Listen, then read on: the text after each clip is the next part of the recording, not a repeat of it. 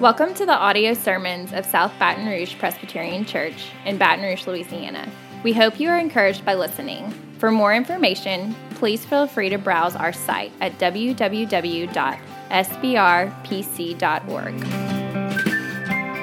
got a passage from Isaiah 52 and 53 together. It's one of what are called the suffering servant songs in Isaiah, in his prophecy. And there's songs about this future mysterious servant who's going to one day come into the world, and he is going to be marked by incredible suffering. And so there's songs about the ultimate suffering servant, Jesus. This particular song that we're going to look at in Isaiah 52 and 53, it's a song that has 5 verses or 5 stanzas to this song, which is great because this song itself happens to be one of the clearest explanations in the entire Bible about why Jesus came into the world, why he took on flesh, why he suffered, why he was born into this world to die. So we're going to start with the very first stanza of this song in Isaiah 52, verses 13 through 15. But if you want to turn there in your Bible, I'm going to read beyond that. I'm just going to read this whole song together so we can hear it in context at least once during these 5 weeks leading up to Christmas. So Isaiah 52, verses 13 through 15. Behold, my servant shall act wisely. He shall be high and lifted up, and shall be exalted. As many were astonished at you, his appearance was so marred beyond human semblance, and his form beyond that of the children of mankind. So shall he sprinkle many nations. Kings shall shut their mouths because of him. For that which has not been told them they see, and that which they have not heard they understand. Who has believed what he has heard from us? And to whom has the arm of the Lord been revealed? For he grew up before him like a young plant and like a root out of dry ground. He had no form or majesty that we should look at him, and no beauty that we should desire him. He was despised and rejected by men, a man of sorrows and acquainted with grief. And as one from whom men hide their faces, he was despised, and we esteemed him not. Surely he has borne our griefs and carried our sorrows. Yet we esteemed him stricken, smitten by God, and afflicted. But he was pierced for our transgressions. He was crushed for our iniquities. Upon him was the chastisement that brought us peace, and with his wounds we are healed. All we like sheep have gone astray. We have turned every one to his own way, and the Lord has laid on him the iniquity of us all. He was oppressed and he was afflicted, yet he opened not his mouth. Like a lamb that is led to the slaughter, and like a sheep that before its shearers is silent, so he opened not his mouth. By oppression and judgment he was taken away. And as for his generation, who considered that he was cut off out of the land of the living, stricken for the transgression of my people, and they made his grave with the wicked, and with a rich man in his death, although he had done no violence, and there was no deceit in his mouth. Yet it was the will of the Lord to crush him. He has put him to grief when his soul makes an offering for guilt. He shall see his offspring. He shall prolong his days. The will of the Lord shall prosper in his hand. Out of the anguish of his soul he shall see and be satisfied. By his knowledge shall the righteous one, my servant, make many to be accounted righteous, and he shall bear their iniquities. Therefore I will divide him a portion with the many, and he shall divide the spoil with the strong, because he poured out his soul to death and was numbered with the transgressors. Yet he bore the sin of many and makes intercession for the transgressors. The grass withers and the flowers fade, but the word of our God stands forever. Let's go before him now and ask for his help. Our gracious Heavenly Father, we thank you for this time to be together. We thank you for the opportunity to read your word aloud, to hear the voice of our God, the voice of our Father speaking to us, his children, and we pray that you would send your Spirit that we might understand your word, that we could see how these very verses are about Jesus. Would you allow us to see that by faith this morning, we pray, and build us up and encourage us in him. For it's in Jesus' name that we pray. Amen.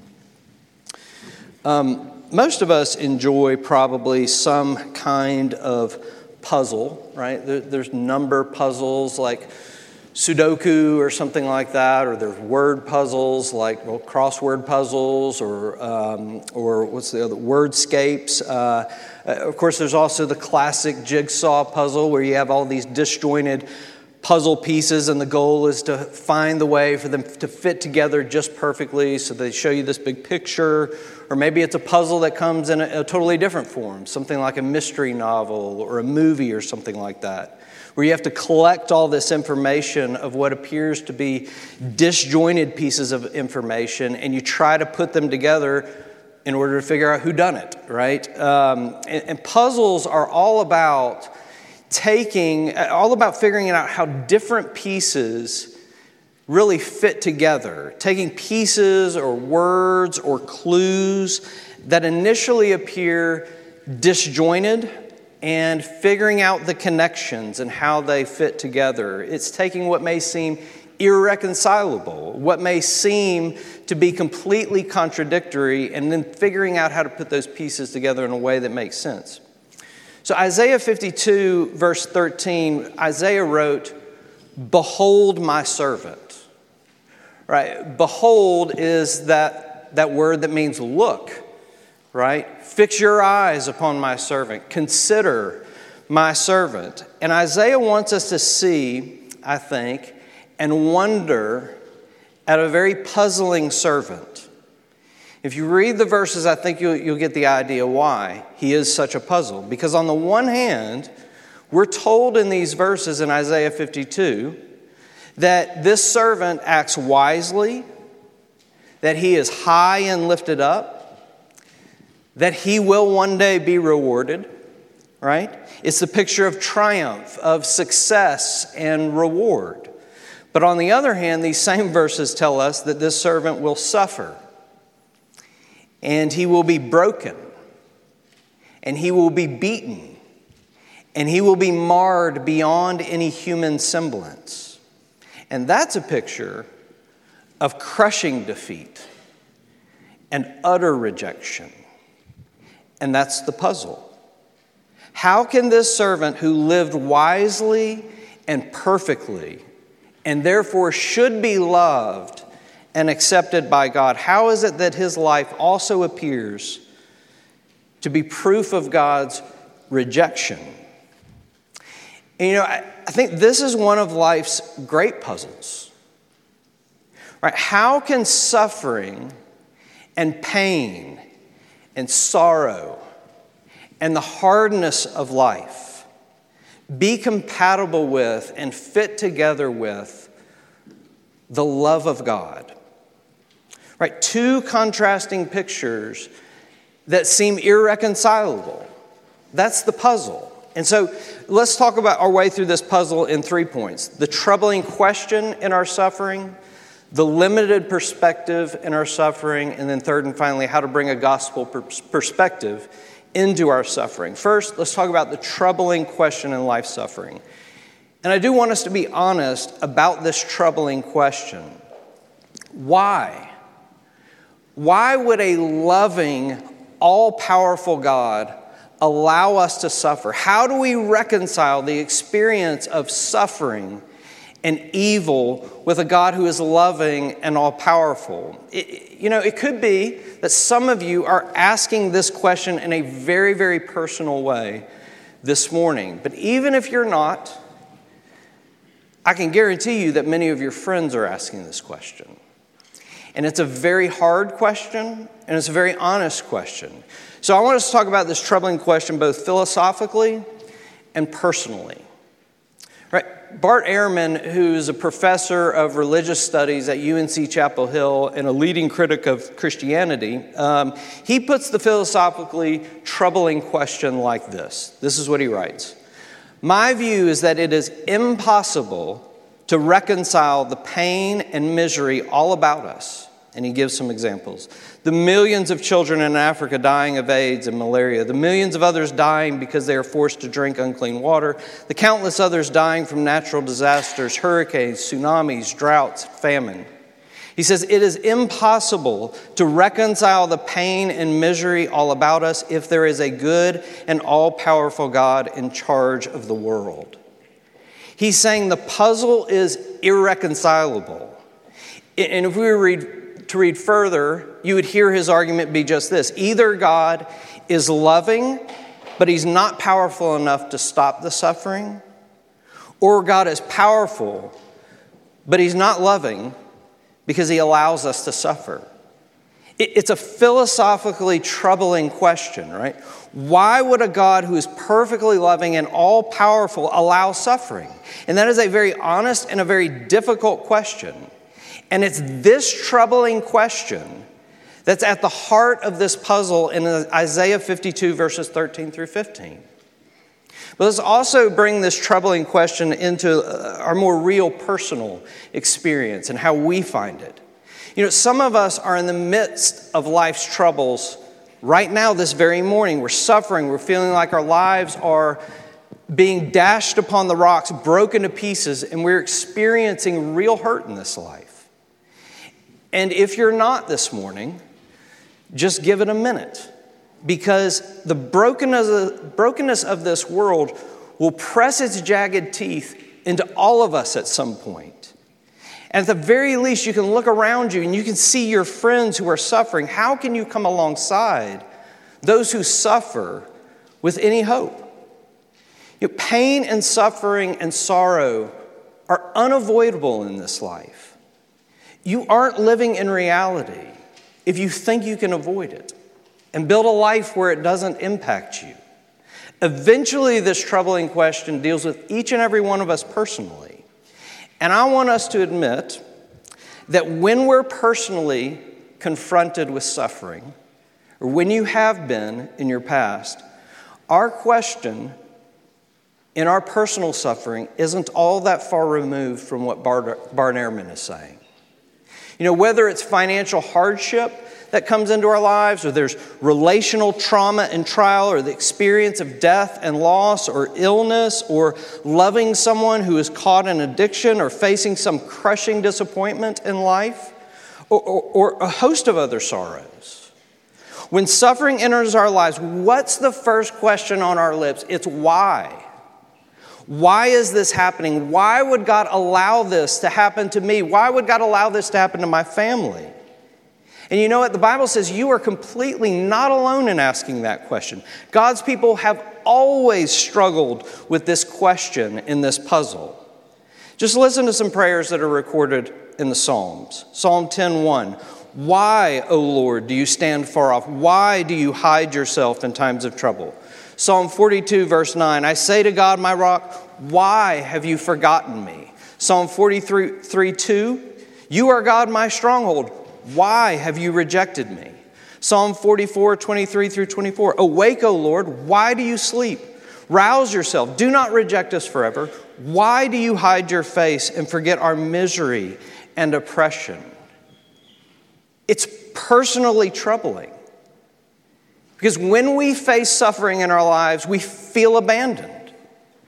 We feel like God has turned his back on us in our very moment of need. Like God has walked away from his promise to love us and provide for us and care for us. You know, every once in a while, more than every once in a while, I often get on YouTube and I watch these. One of my favorite things to watch are these compilations of people getting scared.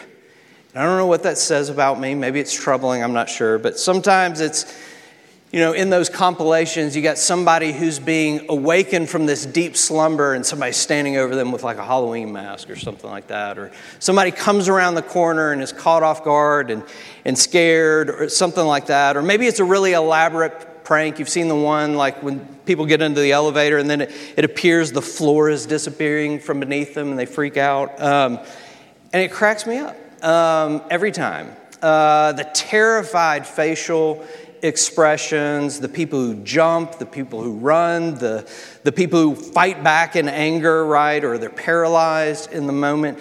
Because whatever the reaction is, it's that person's most fundamental instinct that takes over in that moment of being caught off guard and surprised and scared.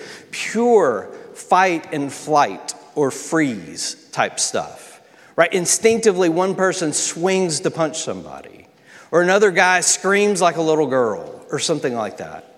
And it's hilarious. Now come back to the troubling question in our suffering. I think the reason that the Bible gives us all these examples of people asking the why question in the midst of their suffering is because the Bible is saying this is the most fundamental instinctive question that we ask when suffering crashes into our lives. We feel ourselves caught in the puzzle and we cry, why? Why would a good, loving, and all-powerful God allow me or allow my family or the people that I love to hurt like this? Why does it feel like God is so far? Why does it feel like He's asleep when I need Him? Why does it feel like He's forgotten me? Why does it feel like I'm being rejected right now? Now, we're going to leave this point and let that question linger for a moment longer. But I also want you to realize this question comes up instinctively for all of us. Because there's something that is deep inside our humanity, in our nature, that tells us this isn't right. Life is not meant to be like this. Pain and suffering and evil, they are unwelcome intruders into this world. And we were not built for suffering. We weren't built for pain and injustice and evil. This is not the way the world was meant to be. And suffering brings that troubling question of why into sharp focus. All right, let's move on. Second, let's consider the limited perspective in our suffering. So it's hard for us to acknowledge in the midst of our suffering, but because we are human and we are finite, we bring a limited perspective into our suffering. And the Bible is filled with examples of this. And they're there for your comfort. When our perspective is so clouded and limited in suffering, these stories are meant to comfort us. Here's two examples of stories that I'm talking about. In Mark chapter 5, there's this story of a synagogue ruler named Jairus who came to Jesus and begged him to come and help his 12-year-old little girl who was dying. And so Jesus went with Jairus. But on the way, Jesus stopped. And in the traveling crowd that was surrounding him, a woman who had been bleeding for 12 years touched him and was healed. And so Jesus stopped. He stopped going to Jairus' house. And he looked for this woman. I mean, if you read the story in the Gospels, the disciples are frustrated with Jesus. And all this crowd, how could you stop and look for one person like this? But he did, and eventually he found her, and he had a conversation with her. And in the midst of that conversation, servants from Jairus' house came to Jairus and said to him, "Your daughter's dead. Why trouble the teacher any further?" Can you imagine what Jairus must have felt with his limited perspective? Something like, Jesus could have saved her. But he stopped to look for this woman and had a conversation with her. And now my daughter is dead because he didn't make it in time. Or maybe Jairus was thinking, this is blatant malpractice. Stopping to heal a woman who had been bleeding for 12 years, she'd be okay another few hours. Instead of dealing with the acute crisis that his daughter was facing. You know, the Gospels tell us that Jesus knew what Jairus was feeling and thinking. Because when Jairus heard this news, Jesus immediately turned to him and said, "Do not fear, only believe." See, Jairus didn't know what Jesus knew. right? He was afraid because his perspective was limited in the midst of his suffering. Jairus had come to Jesus for a healing, but Jesus knew that he was going to give Jairus a resurrection from the dead, which was better by far.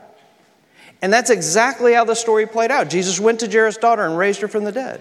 It's so humbling to realize in suffering, when I become so anxious, so fearful, so angry in the midst of it, that the real reason for all that is because I feel like I know exactly how my life should go. And I am certain that Jesus has gotten it wrong. And surely Jairus felt that. You screwed up, Jesus. You stopped. And now my daughter's dead. And I think one reason God gave us this story is to say, our perspective is so limited. Why would you ever want to hurry someone this powerful and this loving, someone who longs to give you not just a healing, but a resurrection from the dead?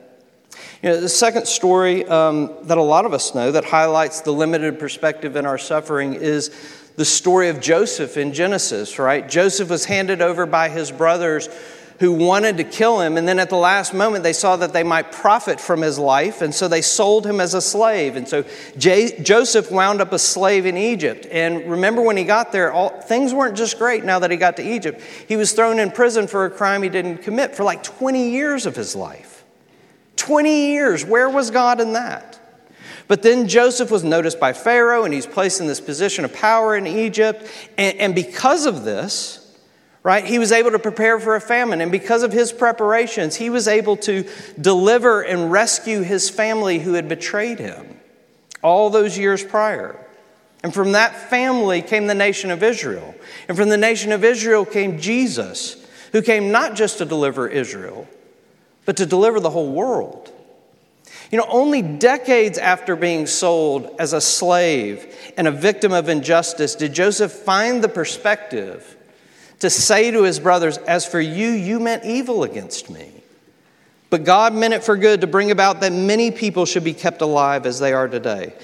But let me add this little bit to the story of Joseph. It is hard to read the story of Joseph honestly in Genesis and not feel at least a little bit of sympathy for Joseph's brothers. Because Joseph was an arrogant, spoiled, tattletaling little brat who was constantly bragging to his brothers about how one day they would have to bow before him. And here's what the story of Joseph is telling us in Genesis. Not only was God saving a nation through Joseph's suffering, but God was saving Joseph through his suffering, changing him and transforming him from this proud, self-absorbed young man into a humble, wise, and compassionate man who could say to his brothers, you meant evil to me, but God meant it for my good. Our perspective is extremely limited in life's suffering. You don't know how God is using the trouble and suffering and hardness and sorrow in your life, in the lives of others, or in his unfolding plan of redemptive history. Even if you see a piece of his purpose, you can't see the whole. Listen, if we're really finite creatures, limited knowledge and wisdom, doesn't it make perfect sense that our perspective would necessarily be limited in our suffering? I mean, if that's who we are, it should make sense that there wouldn't be an answer for every question that we have in life.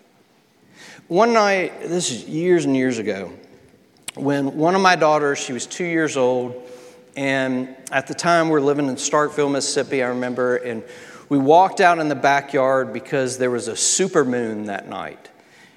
Big, huge moon that you could see, and it was bright, and it was beautiful, and all of that kind of stuff. And so I'm holding her there, and I'm saying, look at the moon.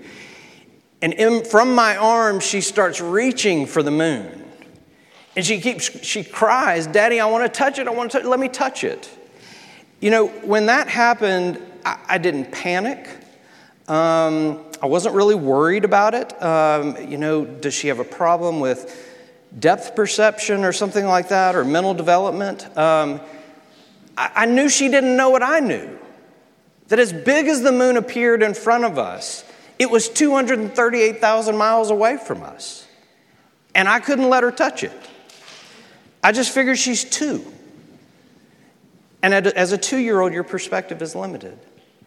And the gap between her comprehension and mine as an adult has to be 1,000,000 times smaller than the gap between my comprehension of the world as a finite creature and the understanding of an infinite God. In suffering, what God is often doing with us is He is pounding the self-righteousness out of our hearts that assumes we always know how things should go, that we always know what's right. He won't be hurried in the gifts He longs to give to His children and even bring through suffering in our lives, in the lives of others, or in His unfolding plan of redemption.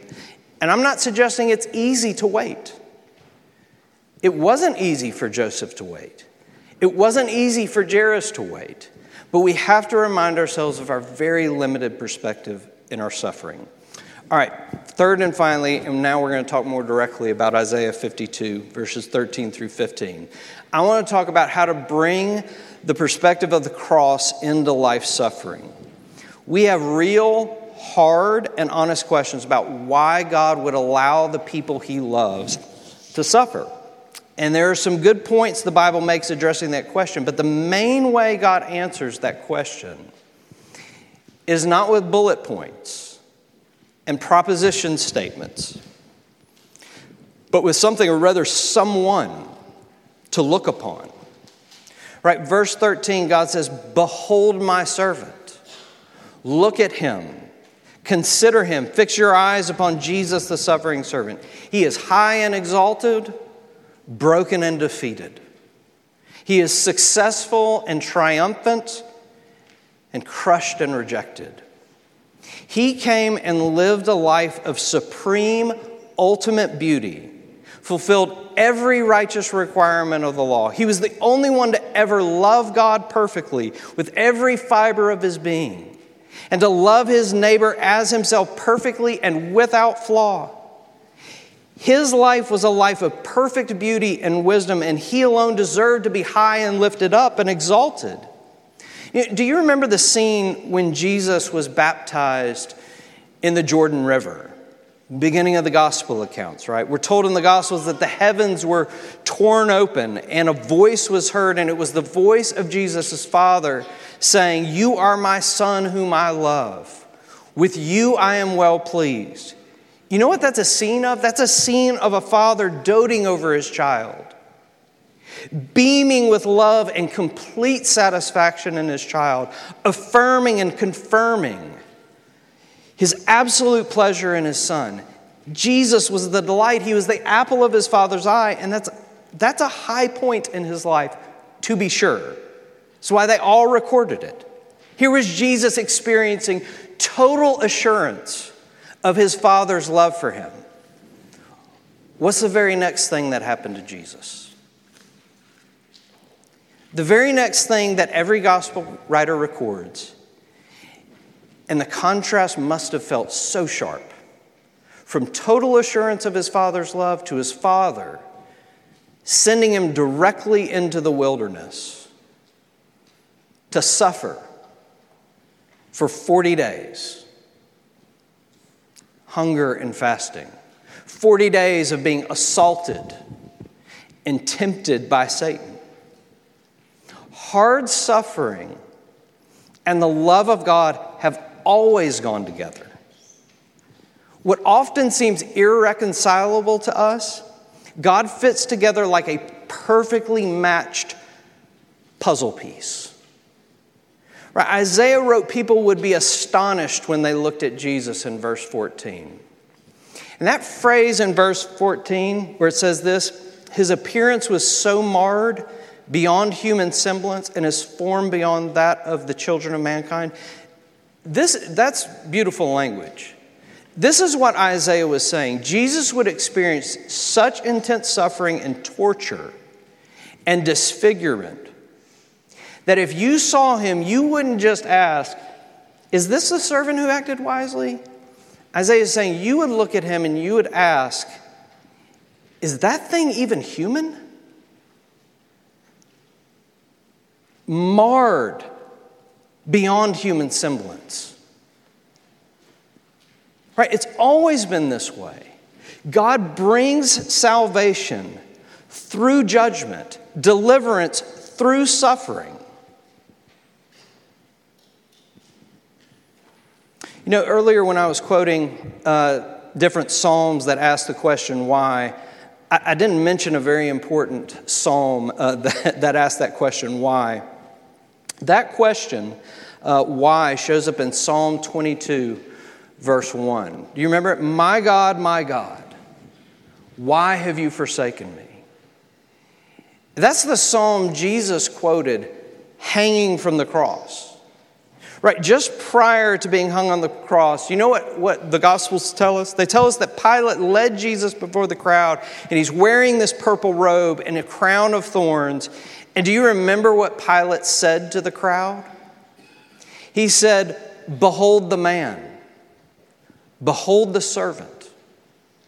Look at and consider this puzzling servant, loved by God, forsaken by God. He was born to die, to sprinkle many nations with his blood," as we are told in these verses, to save the world through his death. Let me end with a quote from John Stott, and I'll just give you two final reasons why we celebrate Christmas. No one escapes this broken world without having to face troubling questions in our suffering. Our perspective will always be limited, but we find comfort when we behold and look upon Jesus, the suffering servant. God's wise love in all its mystery is perfectly compatible with and reconcilable with suffering.